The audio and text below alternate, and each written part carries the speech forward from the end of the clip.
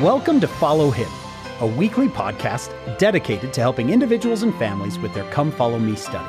I'm Hank Smith. And I'm John, by the way. We love to learn. We love to laugh. We want to learn and laugh with you. As together, we follow Him. Hello, everyone. Welcome to another episode of Follow Him. I'm your host, Hank Smith, and I'm here with my almost translated co-host, John, by the way. John, to me, you are almost translated. You are, almost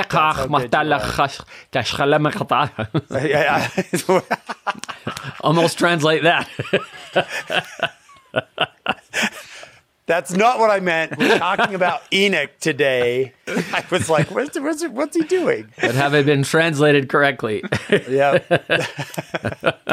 Hey, welcome everybody to Follow Him. John, we get to spend our entire day in one chapter. And so I had to find someone who could teach us, how many verses here? 69 verses of Moses chapter 7. Tell us who's with us here. Yes, I'm very excited today. We have Dr. Avram Shannon with us. He was born in Quantico, Virginia, spent most of his young life in Virginia. He served his mission in the Oregon Portland Mission and then Washington Kennewick Mission. After the mission was split, Dr. Shannon earned a bachelor's degree in Near Eastern Studies from Brigham Young University, a Master of Studies in Jewish Studies from the University of Oxford, and a PhD in Near Eastern Languages and Cultures with a graduate interdisciplinary specialization in religions of the ancient Mediterranean from Ohio State University. And he and his wife, Thora, have 7 children. When I tell my students, when they have questions about Judaism, I say, if I don't know, I know who I can ask. It's Dr. Avram Shannon. So give us a little bit of that. I'm sure it might come up through our discussion today, but your mom grew up Jewish, right? So the whole story is my great-great-grandmother, so her great-grandmother was Jewish, okay? And came to the United States. And then it's hard to be Jewish in America. And so they Christianized after about a generation. And then my mother converted back to Judaism as an adult. And she was actually pretty Orthodox. She went to Ohio University in Athens, Ohio. So not Ohio State, but Ohio University down in Athens. And after she finished her degree, she either was going to go to New York and join the Hasidim, the ultra-Orthodox Jews in New York, or she was going to go to Seattle to go to the University of Washington for a graduate program. She chose to go to Seattle rather than go to New York. She moved into an apartment. There were, I think, 7 girls in the apartment. 6 of them were Latter-day Saints, and she was number 7. She actually, for a while there, she was going to shul on Saturdays, and then she'd attend church with the Latter-day Saints on Sundays. They gave her a calling because she could direct music, so she was directing the music before she was actually for about 2 years. So she converts, and then Avram's a very Jewish name, I assume. Yes, Avram's a very Jewish name. And so it's funny because all my kids, I was talking to my kids this morning about this actually. All of my siblings have scriptural names. So there's Joshua, there's me, Samuel, Luke, and then Sariah from the Book of Mormon there is my sister. Avram being it's the Hebrew form of Abram. Stephen Ricks, the Hebrew teacher here over at BYU, calls me his Judeo-Celtic friend because of my names. Judeo-Celtic. That's so great. Avram, this week is our first Come Follow Me lesson in which we're just in one single chapter, Moses 7. So how do you want to take us through this? We'll hand the reins over to you. Okay. So Moses 7 is really interesting. The book of Moses is JST Genesis. It's an extract of Joseph Smith's JST, which is important to us because it's not really a standalone book, right? Sometimes we treat the Book of Moses like it's, but it's just pulled out of Genesis. But Moses 7 is intriguing because it's one of those few portions in the Book of Moses that doesn't have strong background. in Genesis, right? You read Moses 2, Moses 3. Those are creation accounts and stuff, which we've talked about previously. Most of it is just, Genesis with a few changes here and there. But again, Moses 6 and 7 here, which I think is part of why the Come Follow Me focuses on this, is because, you have the other previous ones, you have Genesis here, you have Genesis and Moses together. Here, really, you've just got the Book of Moses, which is important for us because as Latter-day Saints, Enoch's kind of a big deal for us as Latter-day Saints. He was extremely important in the early Restoration. He's extremely important to Joseph Smith's self-understanding as a prophet, right? We don't have the Doctrine and Covenants anymore, but, back in the day in the early sections when they had sort of the code names that they would do for, for the various figures in there, one of Joseph's was Enoch. Joseph was identified in Revelation as Enoch. A couple of verses in Genesis are the Genesis for Moses chapter 6 and 7. Is that right? That is right. So it's Genesis 5, 21 through 24. And it's part of this larger part where you have, the description of so-and-so lived so many years, begat so-and-so, and lived many years after that, and then died, right? It's this genealogical table. And again, in Genesis, the primary purpose is to get between sort of Seth and Noah. But in the middle there, there's this weird little bit. It says, and Enoch, this is verse 21 of Genesis 5. And Enoch lived 65 years and begat Methuselah. Okay, so far, exactly what we expect. Yeah.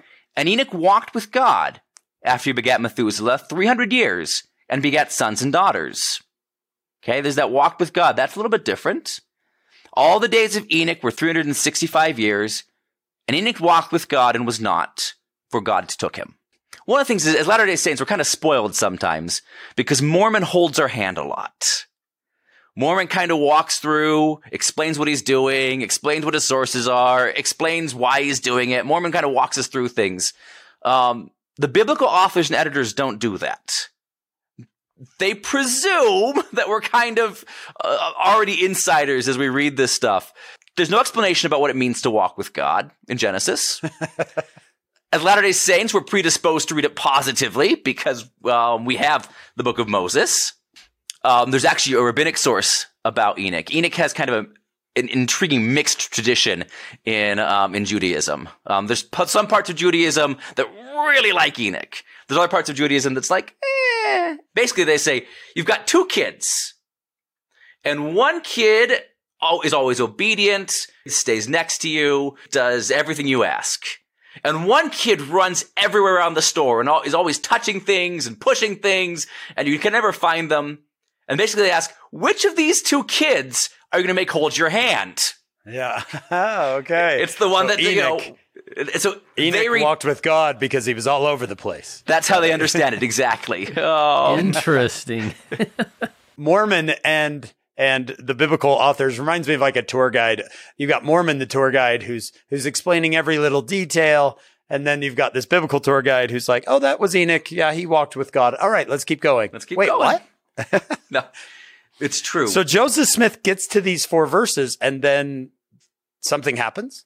Like with Moses 1, he has this visionary revelatory expansion to Genesis. Again, the equivalent there, you start there in 6, right? Again, you're going straight on through, right?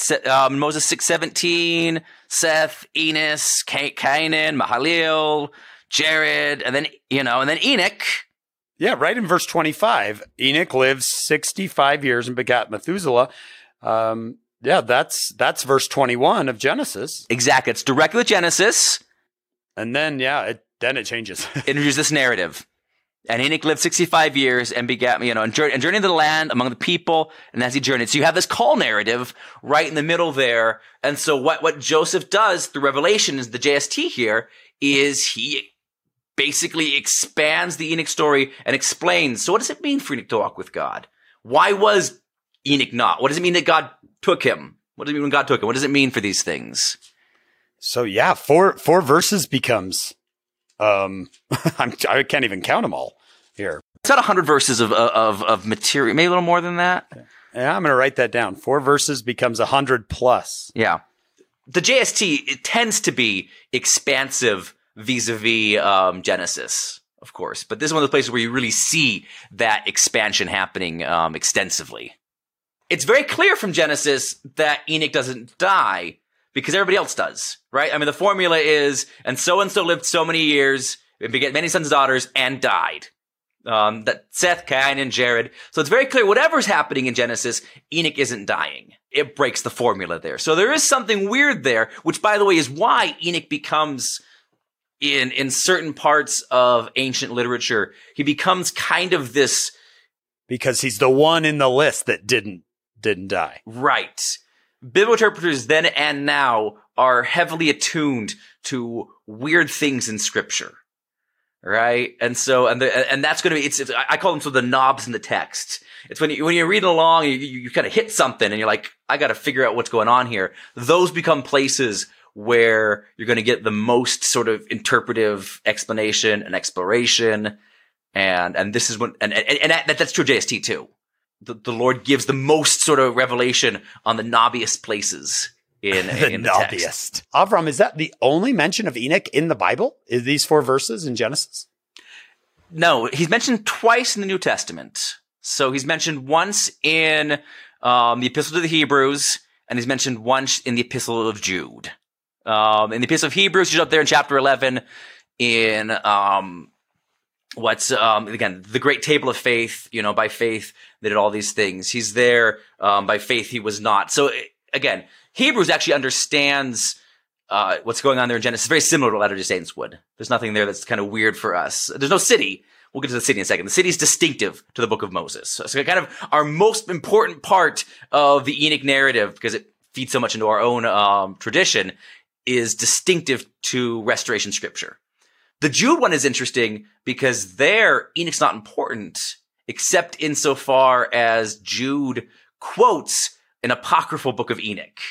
So as part of this intro I was talking about in the book of in Enoch as a figure, you find actually there's a whole subcategory of Enoch literature. There's a whole subcategory of ancient stuff that's about and from and sort of through Enoch. So when is this these books, when are these found? Where do they come from? Are they called the Book of Enoch?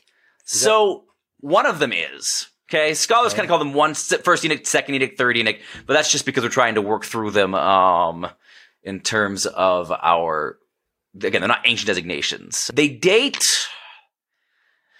of composition is probably the Enoch tradition really flourishes between about 100 BC rather, about the 1st century BC and about the 4th century AD is kind of the flourishing of sort of this Enoch literature.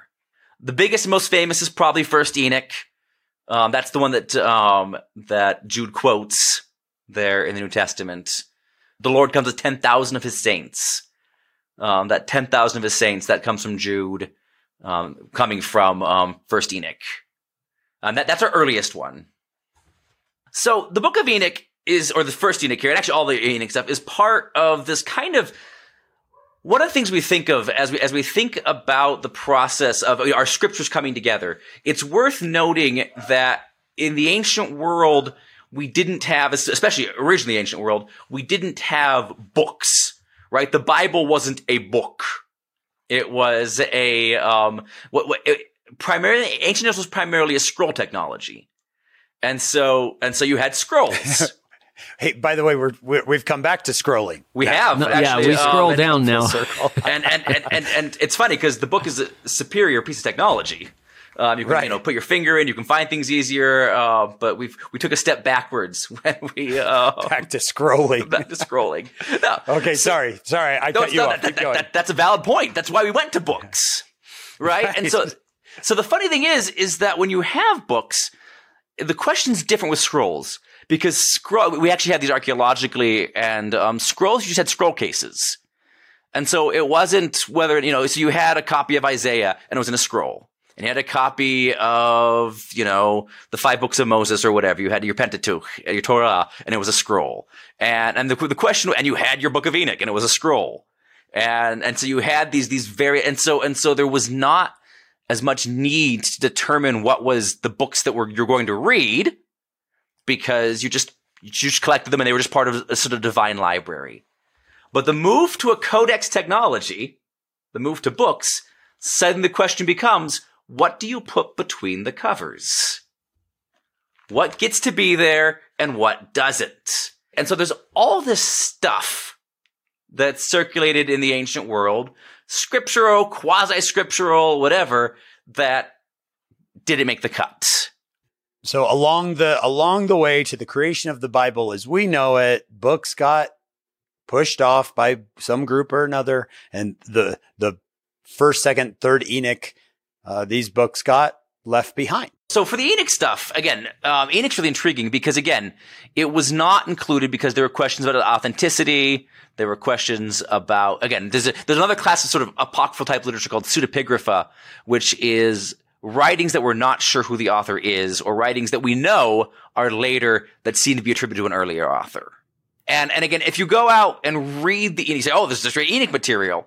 There are, by the way, connections between the apocryphal Enoch material and between our Enoch material in the Book of Moses. There are connections. We find the weeping God. We find Enoch has visions. Nibley thought that was a big deal. We find some names. There's a Mahijah figure who he connected to the Mahuja in our apocryphal Enoch stuff. There are a couple of places where but there are lots of places where it's very, very, very different. The way they treat angels, totally different from that. You know, that is a notion, you know, humans, angels, gods are the same kind of being, different spiritual ideas. Nowhere do you find. Angels are a separate class of created being. There's no city. So there are connections to say, oh, this is neat. There are other places where you say, this is totally different. This is not a Latter-day Saint scripture. Okay. So this is why this is wonderful, because we feel, you know, this is reliable. Our Moses chapter 7, 6 and 7 about Enoch for us is, no, this is scripture. We can count on this. Avram, let me ask you a question. Josh Sears talked about this when we had him on. When he says, listen, the JST sometimes gives us back ancient text that was once written, and sometimes it's just new revelation. Would you say, that's going to be, maybe it's impossible to say, what Moses 6 and 7 is? Mm-hmm. So again, the question always is, and your point, it's impossible to say, the question always is, what's your criteria? I.e., how would you tell? How would you know?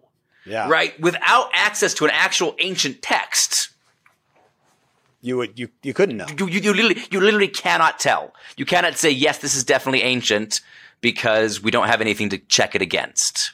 Okay? Now, with the Enoch material, we do have ancient texts. And there are some connections. I already mentioned these, right? You know, the weeping God and things like that. If I had my tithe, throw it over my shoulder. That's how I let my students know that I'm, kind of just spinning my wheels here for a second. But we can definitely say 100% Joseph Smith seems to tap into an Enoch tradition that has continuity with other Enoch traditions from the ancient world. Whether that was originally in Genesis or not, we cannot say. But it's very clear that Joseph Smith taps into something that has ancient connections. And for me, at that point, again, there's nothing that proves Joseph's prophetic, but the Holy Ghost. But for me, that makes Joseph making it up no longer the easiest answer. It provides space for restoration. So I do think that I think there's an authentic Enoch, and there is space here for Joseph, tapping into something that's very ancient. Yeah. I think our listeners are going to be interested in that. I think they would say, does this mean that Joseph, without having the materials that later scholars have, got it, really close to right in a lot of places? Is that kind of what you're saying? If Joseph is guessing, he's guessing exactly right.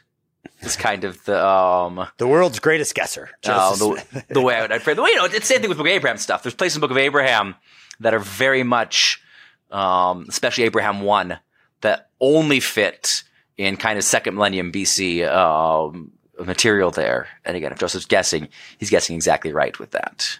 Wow. Well, it kind of makes you wonder, what other backstories are there that we don't have? If from 4 verses in Genesis we can get all of this, I wonder who else they went by kind of quickly in Genesis that has more that we'll get someday. Yeah, no, and it's actually a really key thing because, of course, one of the things that's intriguing just generally in reading Scripture is learning, that their issues are not our issues, right? When you realize that the authors and editors of most of the Old Testament were Judahite priests and scribes, suddenly you understand why the emphasis on priests and temples and Judahite kings and i.e. their perspective feeds into, it's part of why we get, I suspect, why we get more Josephite material in, say, the Book of Mormon. I was just reading the other day, Moroni and the tradition of, as this cloth is torn, the whole Joseph thing. We've got these extra Joseph traditions in the Book of Mormon, which makes sense because the Book of Mormon authors are Josephites. Wow, that's great. That's why they're focusing. You mean like Joseph of Egypt? Yeah, I mean Joseph of Egypt. Yeah. They're descended from Joseph. Lehi comes from Joseph, he learns, and then we learn from Alma that he comes through Manasseh. And so we would expect traditions about Joseph in a text like the Book of Mormon that we wouldn't expect from the biblical text. The biblical text is written by Judahites from a Judahite perspective and from a Levitical priesthood perspective. And so being aware of that, I think John's point is really good there. Being aware of that then helps us understand what is in and what's not. And of course, Joseph in the latter days is coming here. And one of the things the JST definitely does, the JST is a Bible for Latter-day Saints. It's a Bible for the Restoration. The JST takes the Bible and says, look, this book still matters, and this book still matters for you guys right now. And so the Enoch material, especially with its emphasis on the building of Zion, is going to be something that the church needs right now. A very Latter-day theme that we talk about a lot. Yeah. Right. And something that mattered deeply to Joseph. I was going to say, in the Doctrine and Covenants last year, almost you have the church organized, and then they start talking about Zion, the cause of Zion. And was this coming from his work in the JST, at least? Yeah, absolutely. Again, it's worth noting that, these Genesis chapters, he's translating these in like June and July of 1830. Right? This is immediately after the restoration and the establishment of the church in these latter days.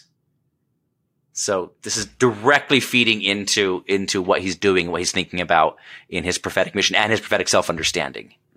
Okay. So 7, of course, builds right off of 6. One of the things to remember, of course, as you read Scripture is that chapter and verse divisions are artificial. They are almost all of them not original to the text. If you go back to the Joseph Smith's original translation manuscripts, there are no chapter or verse divisions in the Book of Moses. Those are put in by actually Brother Talmage in 1902 version of this. So Moses 7 begins with a continuation of Moses 6. Moses 6 is all framed in terms of teachings to Adam. That's one of the key things.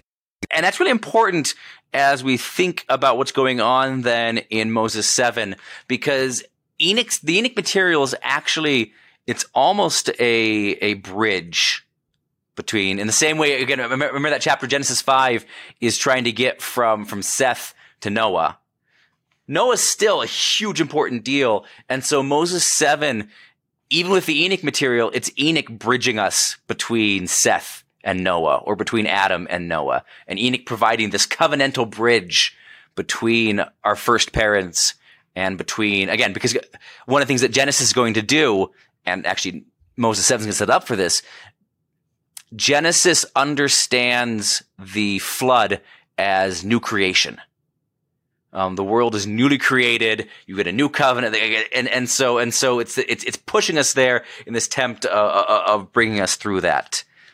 So I had said, he says, verse 1, right? Behold, our father Adam taught these things, and many believed and become the sons of God, and many believed not. And this, by the way, this is a major theme in the Book of Moses, is this notion of the two ways. This idea that sort of two ways to exercise dominion, two ways to pick. You've got the devil's way. You've got the Lord's way, Cain versus Abel, those who believed, those who followed, sons of God, daughters. And again, it's always framing this in these dichotomies, which is you can choose one or the other. Right. There are two ways to do this. Okay. And then Enoch, again, he begins to prophesy. And so we have sort of two prophecies in the Enoch. And it's worth noting here, especially as we're here in Moses 7, say 3 through about 9. Right? You've got all these place names, right? Shum and Canaan and Heni and Omner and Shem and Hanner and Hananiah. We, of course, have no idea where these are. And we can't know where these are. They're not attachable to place names. And this is important because of that verse about Canaan there in verses 6 through 8. One of the things, of course, that people in the church, but especially people opposed to the church, have done with the Pearl of Great Price is they've used to justify their racist readings and things, right? Or to accuse Latter-day Saints of being racist. And of course, there's some discussion about blackness and things here. But it's worth noting, these are not the Canaanites from later in the Bible, first of all. Okay, so these are not the Canaanites in the land. Again, when Abraham comes to the land of Canaan, when we get to in a couple chapters in Genesis, these are different people. There's also a tendency with this to, again, because of historical things and whatever, there was, even in the church, and it's not unique to Latter-day Saints, but, to connect, say, oh, well, person of African descent couldn't have priesthood because it ended from Cain, and they'll point to verses like this here, with that. But of course, Cain is not Canaan. And so this is not talking about the descendants of Cain. Again, sort of period, full stop. There's actually no discussion of Cain and priesthood anywhere in the scriptures. Not here, not in the book of Abraham. There is nowhere in scripture where Cain is discussed in connection to priesthood. Which is part of why the church now, again, disavows, it says, any explanation that described dark skin as a sign of God's disfavor. Okay, so this is Enoch. He's prophesying, and the Lord says, prophesy to the people of Canaan.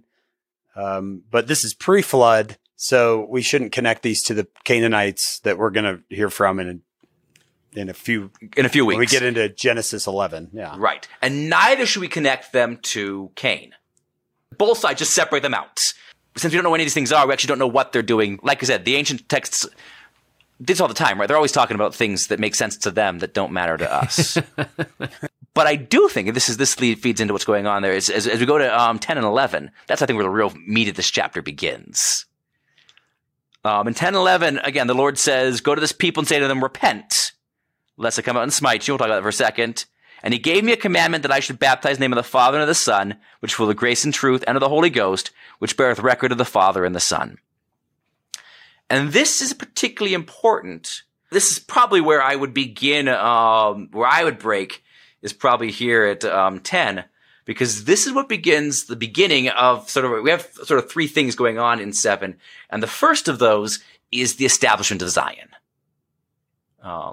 And really, and this, of course, is part of why this has a resonance for Latter-day Saints.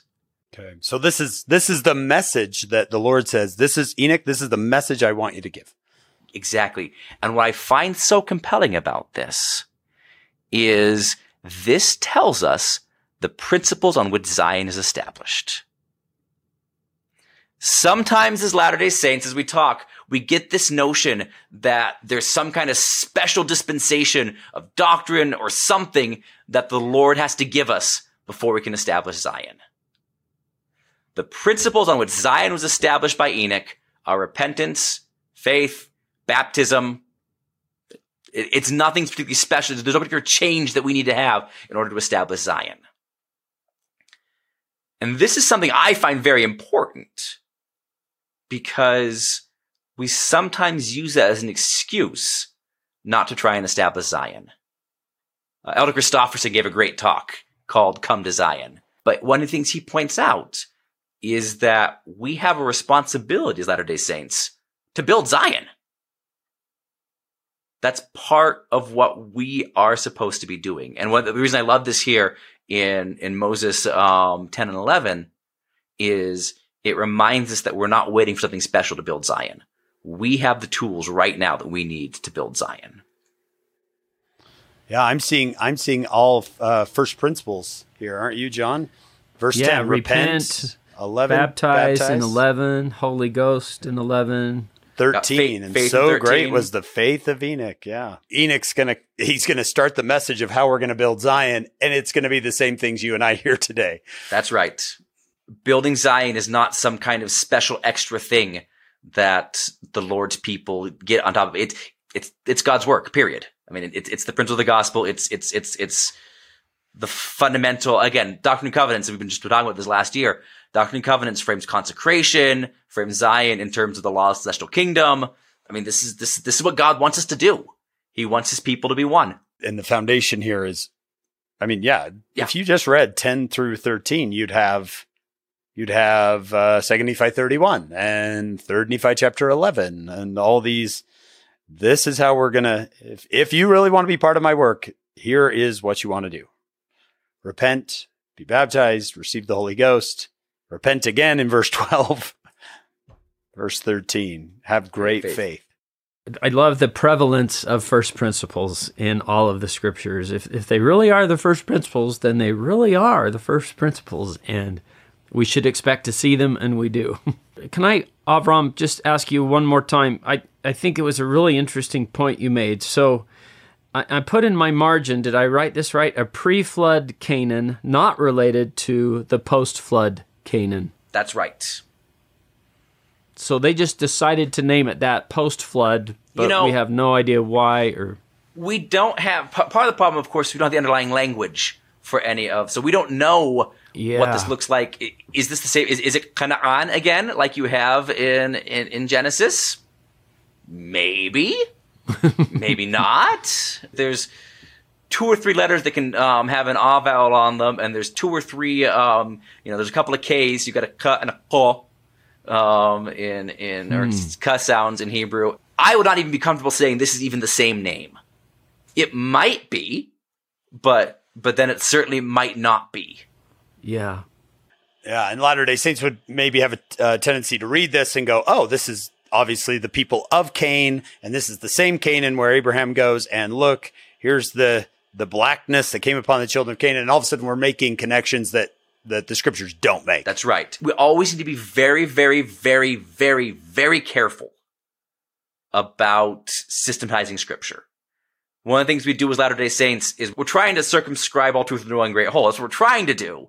But sometimes we forget when we do that scripture is definitionally, it's ad hoc revelation, right? It comes to certain people at certain times, and you can make connections. So I love what it might not even be the same word, even though to us it looks like exactly the same word. That's interesting. So Enoch wants to build a people. This sounds a lot like Joseph Smith and even our day. He wants to build a people who center their life on God and give themselves to God. So what's the rest of his message? What are we going to do next? Yeah, I mean, and the beauty of this and the beauty of Moses 7 is, of course, Joseph Smith wanted to build a people who followed God and were one heart. President Nelson wants to build a people who follow God and are in one heart. Enoch did it. And so really the great beauty of, or rather God did it through Enoch, even. The great beauty of Moses 7 is we have a Zion success story. And those, unfortunately, are few and far between in Scripture. But here we have a success story. And again, you have the stuff with the lands and things like that. But really, that brings us into, 7:18. This is our Zion verse, right? And the Lord called his people Zion because they're of one heart and one mind and dwelt in righteousness, and there was no poor among them. And again, in that great talk by Elder Christofferson suggests, first of all, he points out, and I think this is really important, the Lord doesn't make his people Zion. He doesn't make them one heart, one mind. He doesn't drive out the poor among them. He doesn't make them dwell in righteousness. After they have become one heart mind, after they have eliminated poverty, after they have done these things, then the Lord says, and now you're Zion. Zion is something that we do. It's not something the Lord does to us. The Lord called his people Zion because they were already one heart and one mind. They were already dwelling in righteousness. There were already no poor among them. And I think that's so key. Yeah. That word, the Lord called his people. The Lord didn't make his people Zion. The Lord called his people Zion because they chose it. And we might say they applied the principles of Zion. They became of one heart, of one mind. They worked on being united and repenting and all of the applying the gospel together. I mean, there's still obviously grace in this, right? I mean, obviously you can't repent without Jesus' grace. I mean, absolutely.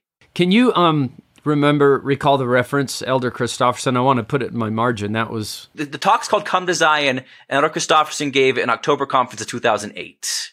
It's one of the great talks on Zion. It's just powerful stuff from Elder Christofferson there. One thing I learned last year by studying the Doctrine and Covenants that I don't think I'd ever really seen before is the Lord says, here's Missouri, go build Zion. And they're so worried about the place and their enemies. And he doesn't seem overly concerned about the place or the enemies. It's always about the people. He said, I can take care of your enemies and the place is ready for you. It's about your hearts. That's the difficult part for the Lord, because I'm not going to force this on you, because the moment I force it on you, it's not Zion. Yes. And it's kind of actually funny there, Dr. Not funny, and it's funny in a sad way. I mean, the Lord makes it very clear. It's like, this is your fault, guys. Missouri was all your fault. I mean, it's the fact that the Lord does not let us off the hook for that one. He's like, you could have done this, but you didn't. Which is a little hard. And actually, one thing, in terms of two ways, one of the things I love about Enoch City is there are actually two cities of Enoch in the book of Moses. If you remember all the way back in Moses 5, and it's also there in Genesis, right? Remember Cain's a farmer. Cain's cursed, and this is very clear once again, by the way. The curse on Cain is that he can't farm anymore. That's very explicit from Scripture. Cain's curse is he can't farm anymore. But what does he do? He goes and he builds a city. And he calls the name of that city, this is Moses 5:42. And Cain knew his wife, and she conceived and bare Enoch. So Cain also has a son named Enoch. And he also begat many sons and daughters. And he built a city, and he called the name of the city after the name of his son, Enoch. And it's a place of industry and secret combination. So, like every other city, basically. So you have these two cities built up, these two cities of Enoch. That's right. How fascinating. And the book of Moses does a comparison. Instead of saying, oh, cities are all bad, which, again, you could make an argument for that in terms of what's going on there in Moses 5. Instead, what Moses does in Moses 7 and says, but look what you can do with cities if you do them God's way. Look what a redeemed city looks like. So Enoch City of Enoch is the city the way God wants cities to be. One heart, one mind, no poverty. Cain City of Enoch is the way that every other city in the world's ever looked like.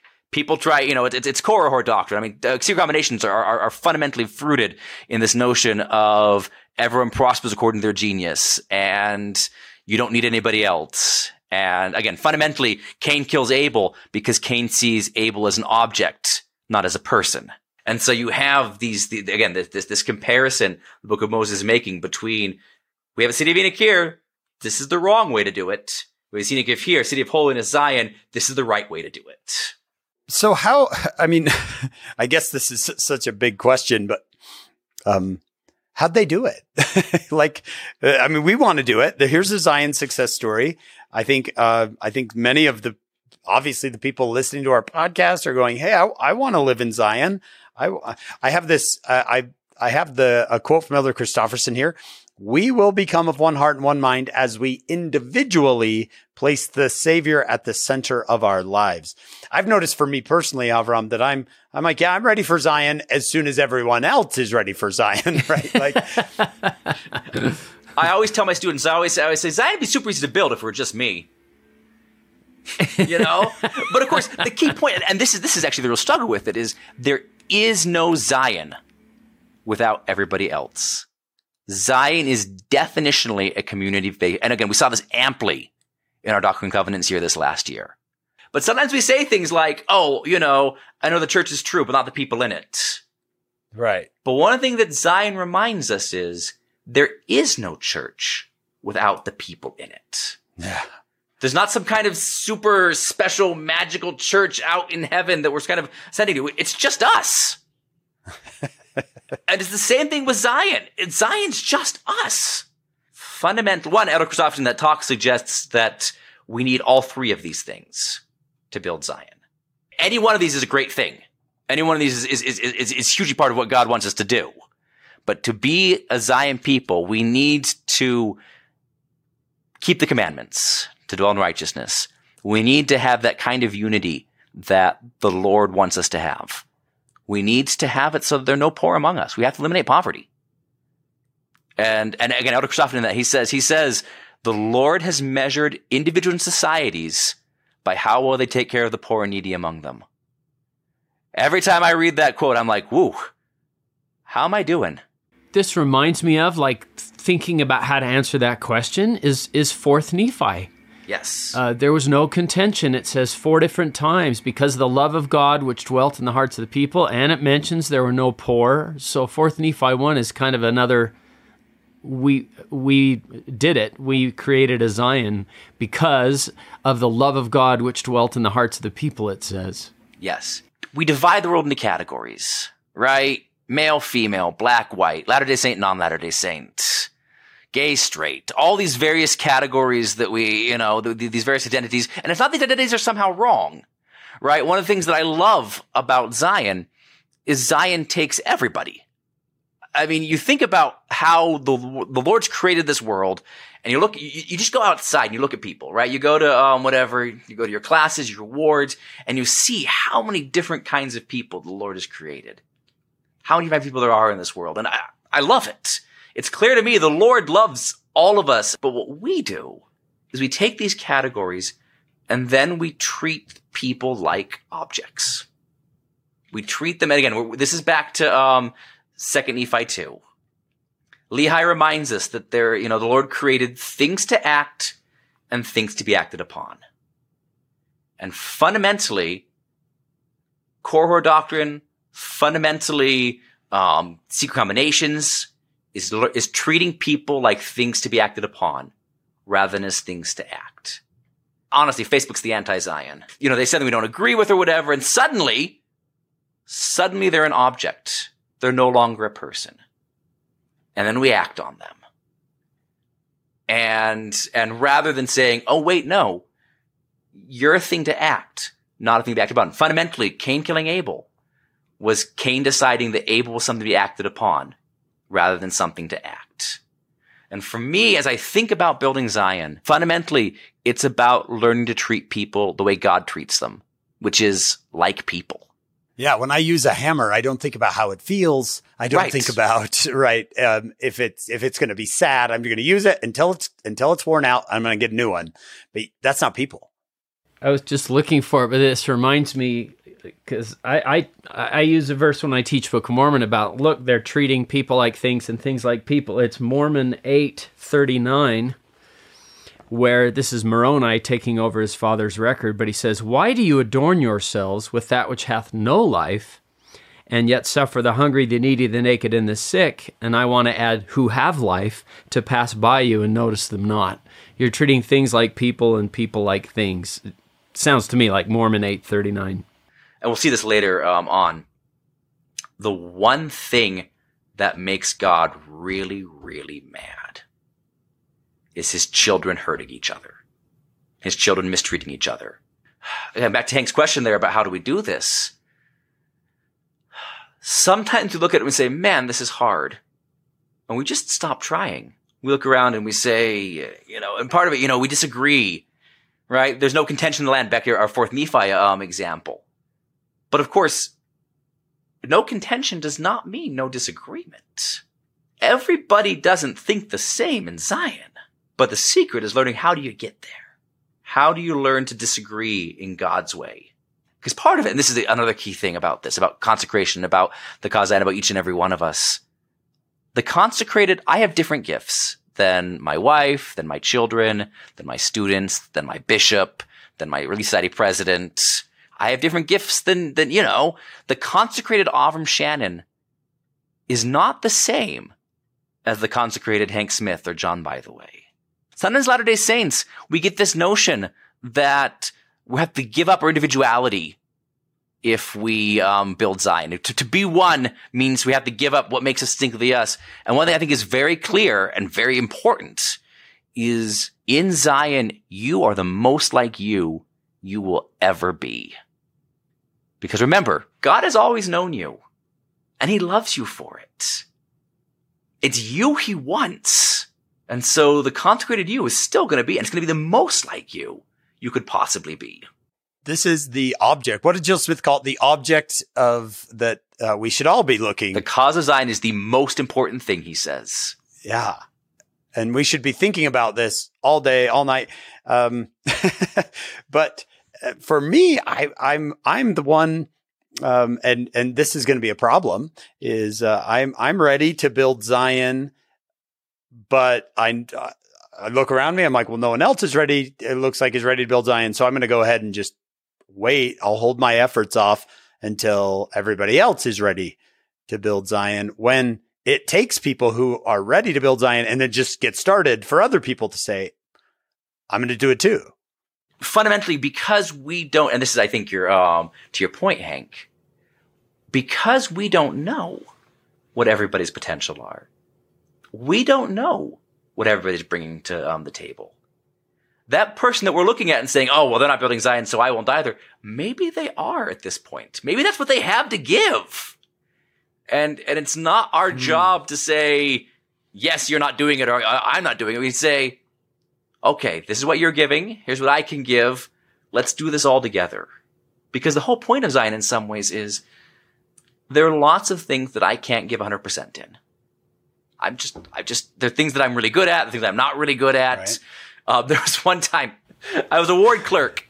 I had to do the Friends of Scouting. Friends of Scouting? Yeah. And I collected the money. I was the clerk. But nobody had trained me in how to deposit the money. So I sat on it for a year until we got audited, and they found the envelope with all of the money and pledged it. And Bishop said, "What is this, Brother Shannon?" And I said, "I didn't know what to do."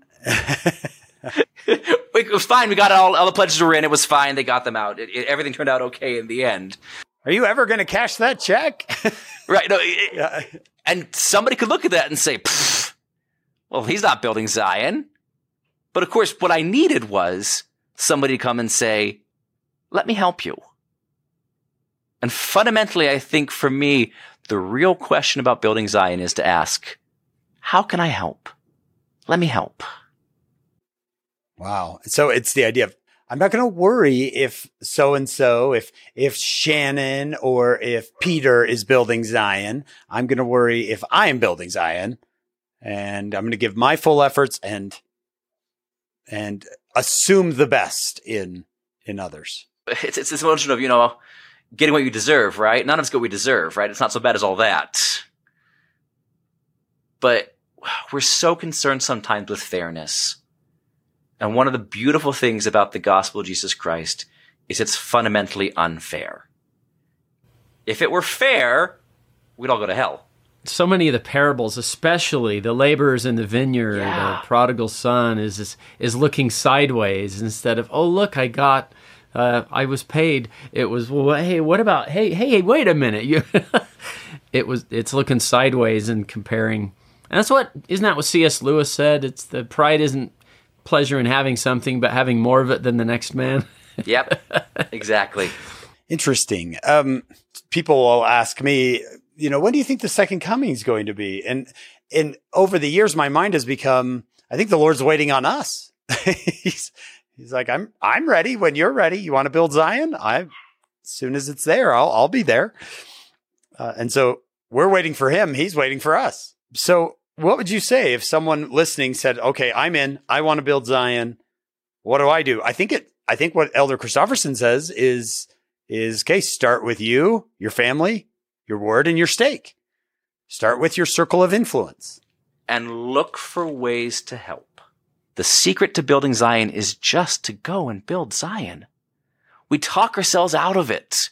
We say, oh, we can't do it. Oh, we can't whatever. And say, no, we can do it. If nothing else from this experience, us talking together, comes to any of your listeners, my firm testimony that we can build Zion right now. We have all the tools and all the ability. We can do it. And I would say the real secret is just to do it. Repent of your sins. Help other people. Look for people who need your help. Again, find a way, however you want to do it. This is not about politics, but we have to eliminate poverty. Find a way, however you think is the best way to do that. That's fine. I have my opinions about how I think I would do it. But honestly, this notion of we cannot say, oh, well, they're just poor, whatever. We have to find a way to eliminate poverty. So find ways to help people who are less fortunate than us. Or if you're the poor, find ways to be helped. As we've been talking about Zion, scriptures keep coming to mind that, I mean, it's just over and over, right? Jacob 2. It's the pride in your hearts and your sins, your sexual sins that are keeping you from God. Then King Benjamin, right? You're turning away the poor. You're not keeping the commandments. So we can build Zion, repent of our sins, find ways to help those who are suffering. Yeah, that's it. Right. Again, obviously, that's not it because we'd have done it yet, but that's it. Right. There's the church has articulated the mission of the church. Do you remember the days of President Kimball? It was proclaim the gospel, perfect the saints, redeem the dead. And then President Monson added take care of the poor and needy. And now the newest handbook has it live the gospel, care for those in need. I like that it just says sometimes somebody that is wealthy by some measure is in need. So it's live the gospel, care for those in need.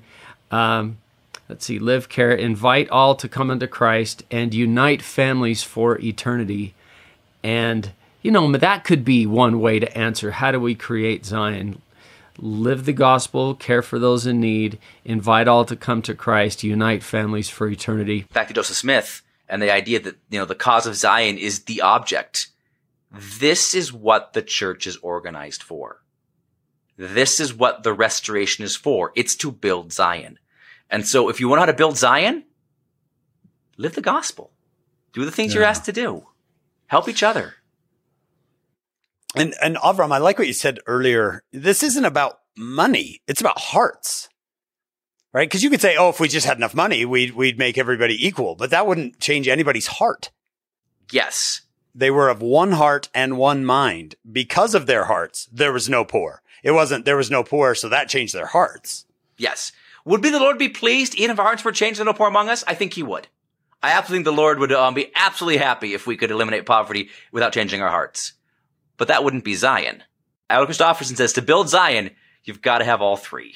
Yeah, this is great stuff. And it has to be by choice, right? Because I could say, well, let's force everyone to be of one heart and one mind and take care of the poor. But is that Zion? Well, again, back to 2 Nephi 2 for a second, and things to act and things to be acted upon. What makes our doctrine work is the fact that we are agents. I mean, 2 Nephi 2 is what? It's about the atonement. But it's no mistake. When Lehi started laying out the atonement, he lays out first this notion of choice and having choices and being able to choose. Agency is fundamental and foundational to Latter-day Saint doctrine. So we're choosing Zion in a way. We have to choose Zion. We have to choose to become Zionish.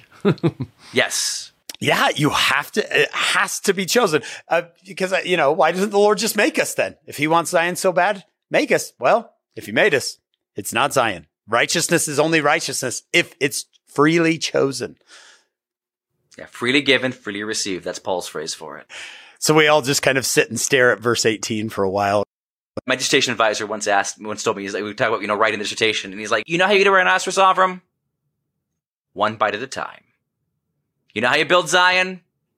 One heart at a time. One brick at a time. One brick at a time. You just do it. And I really think, for me, that's the real secret is we just got to do it. Yeah. I'll go get started in my way, and I'll hope people choose to do it in their way or join me in my way, help me out. Or even I'll presume that they're doing it in their way. Ooh, I like that. I'll presume that they are. I'll presume that we're doing this together. And I'll move forward. Mother Teresa. Yeah. Right? Exactly. In my sphere of influence, I will do good. Yeah. I don't have a reference for this. It's just one of those I've heard that Mother Teresa had said, we're not called to be successful in all things. We're called to be faithful in all things. And we're all faithfully trying to build Zion. I like that idea. I wanted to mention one more thing that I had written in my scriptures. I have no idea where it came from. I just wrote it down years ago. But under where it said, and there was no poor among them, we've been talking about poverty. I also put that everyone is valued. I don't see someone as less valuable to Zion because of fill in the blank, the way they look, how much money they have, how much, anything at all, any characteristic of them. I don't see them as less valuable. There is no poor among them, meaning everyone is valued. I have no idea why I wrote that in or who told me to do it, and I think it feeds on what we talked about a little earlier. Is the problem is the comparison. Definitionally, no poor among them means no rich among them. But we're not talking about monetary amounts here. We're talking about everybody having what they want and need. Sufficient for their needs. Sufficient for their needs. And again, part of this is why it's so hard, right? I mean, there's so much we want. I was doing the 10 Commandments in Hebrew once, just working through it. And, there's that great bit about, thou shalt not covet. And of course, we're like, covet. What's covet mean? The verb there means thou shalt not want. And it's I'm like, oh, that's much harder suddenly, God. That's much harder. My house currently, I would love a larger kitchen. My kitchen is currently terrible to cook in. It's one of those things where every day I'm cooking and I'm like, why did I think this was a good idea to move here? I love to cook or whatever, but I don't know that I need very many more bedrooms than I already have. Even what I want and need differs from person to person. And so having no poor among us is not saying there's one standard for what that means, but it means that nobody feels the want. Nobody feels like they don't have enough. Both economically, spiritually, physically, whatever. Nobody feels like they are outside of the community and they are outside of what it is. This is such a fantastic discussion. So, Avram, we looked at one heart, we looked at one mind, dwelt in righteousness, right? What does that phrase mean to you? Well, of course, dwelt there means to live or to stay or to sit, right? It's this notion that there's some things that are specific to building Zion. Again, being one heart mind, united according to the law of the celestial kingdom, eliminating poverty, making sure that everybody feels wanted. But of course, the gospel of Jesus Christ is fundamentally relational. And that's just the fact of, it's no mistake that the two great commandments are love God and love your neighbor. They're fundamentally relational in that sense. And fundamentally, building Zion then is about those relationships. And one heart and one mind, no poor among us, is about our horizontal relationships. Dwelling in righteousness is about our vertical relationship. Our relationship with God. Our relationship with God. And so fundamentally, I think that this key notion of both loving God and loving each other is how you build Zion, and you've got to have all of it to build Zion.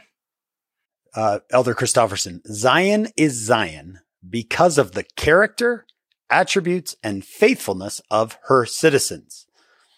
If we would establish Zion in our homes, branches, wards, and stakes, we must rise to this standard. There's no other way to do it. We must rise to this standard. It will be necessary. And here's the three you were talking about. It will be necessary, 1, to become unified in one heart, one mind. 2, to become individually and collectively a holy people. 3, to care for the poor and needy with such effectiveness that we eliminate poverty among us. We cannot wait until Zion comes for these things to happen. Zion will come only as they happen, as we choose them. It's very daunting. It's very powerful. But again, Elder Christofferson, more than anything else, he says, but it's something that we can do. Yeah. When I hear about President Monson giving up his vacation days to visit the 90 widows in his ward, or when I hear about George Albert made them Smith, all turkey dinners, yeah, George Albert Smith, who took his brand new coat off at the Humanitarian Aid Center and set it on the donation table, and we have so many stories of people who, of amazing men and women who are doing this, who have dedicated their life to the Lord. And they've overcome selfishness. John, do you remember the quote that was shared with us from Edward Partridge? Do you remember? Edward Partridge, who basically was in charge of Zion for a long time, said, I have torn myself from the affection of this world's goods. This world, yeah. I have torn myself from the affection of this world's goods. I wish I had it right in front of me. I remember writing it down in my Doctrine and Covenants and just thinking about that. How do you tear yourself? But we have example after example after example, don't we, Avram, of people who have decided that they're going to do it? Just in my ward last week, there was a brother who was giving a talk and told about an experience as a teenager where his dad had bought him a pair of new shoes, and they were walking downtown somewhere, and there was a guy there who had no shoes. And this brother took off his shoes as a teenage boy, took off his shoes and gave him to this man. And then they went and they bought a much less nice pair of shoes before that. And I'm like, literally, there are stories of saints giving the shoes off their feet. It's powerful. All right, let me tell you a story. This was on NPR. So not the Deseret News. This was National Public Radio said and this is back when you could say Mormon, a Mormon bishop in Taylorsville, Utah, went to great lengths last Sunday to teach his congregation a lesson. David Musselman disguised himself as a homeless person and walked around outside the church before the service. He said, quote, the majority of the people of my ward just ignored me and went to great lengths to not make eye contact. Some stopped, gave him an apple, crackers, or $20. Quote, I was most impressed with the children. The children were very eager. They wanted to reach out and help me in some way. He was also told by several members of his ward to leave the property. I had some people that went out of their way to let me know this was not a place to ask for charity and I was not welcome. Sorry. We're still trying here. Bishop Musselman told only his second counselor that he would be disguised as the homeless man. He purposely walked into the front of the chapel and sat in the front row at the beginning of sacrament meeting. After his counselor's talk, the bishop had the counselor lean forward across the stand and whisper he wanted to say a few words. The second counselor informed the congregation, quote, brothers and sisters, this homeless man would like to say a few words. Sorry, I just describing him that way. This homeless man. This homeless man. Not this man. After receiving a few wary looks, Bishop Musselman walked to the stand behind the pulpit and began thanking the people for the kindness they showed.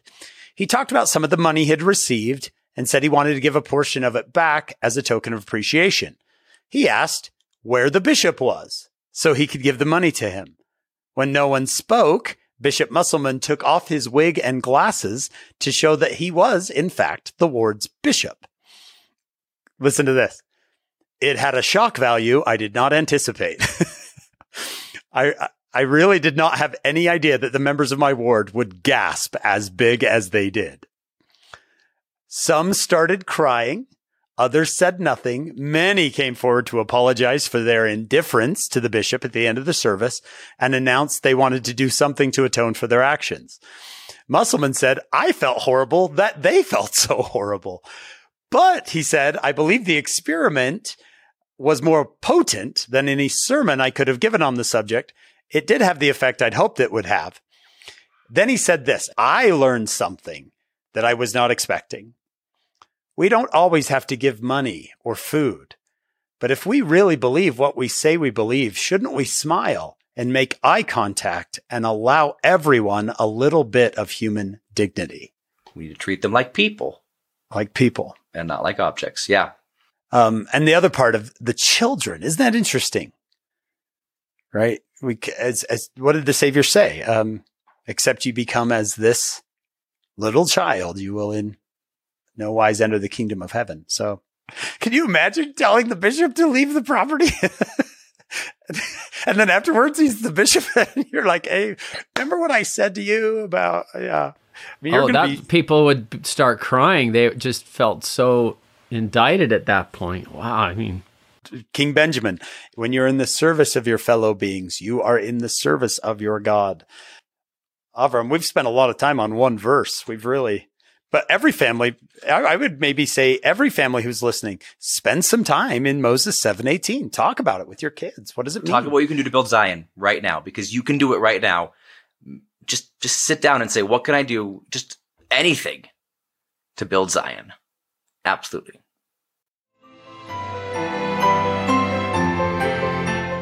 Please join us for part 2 of this podcast.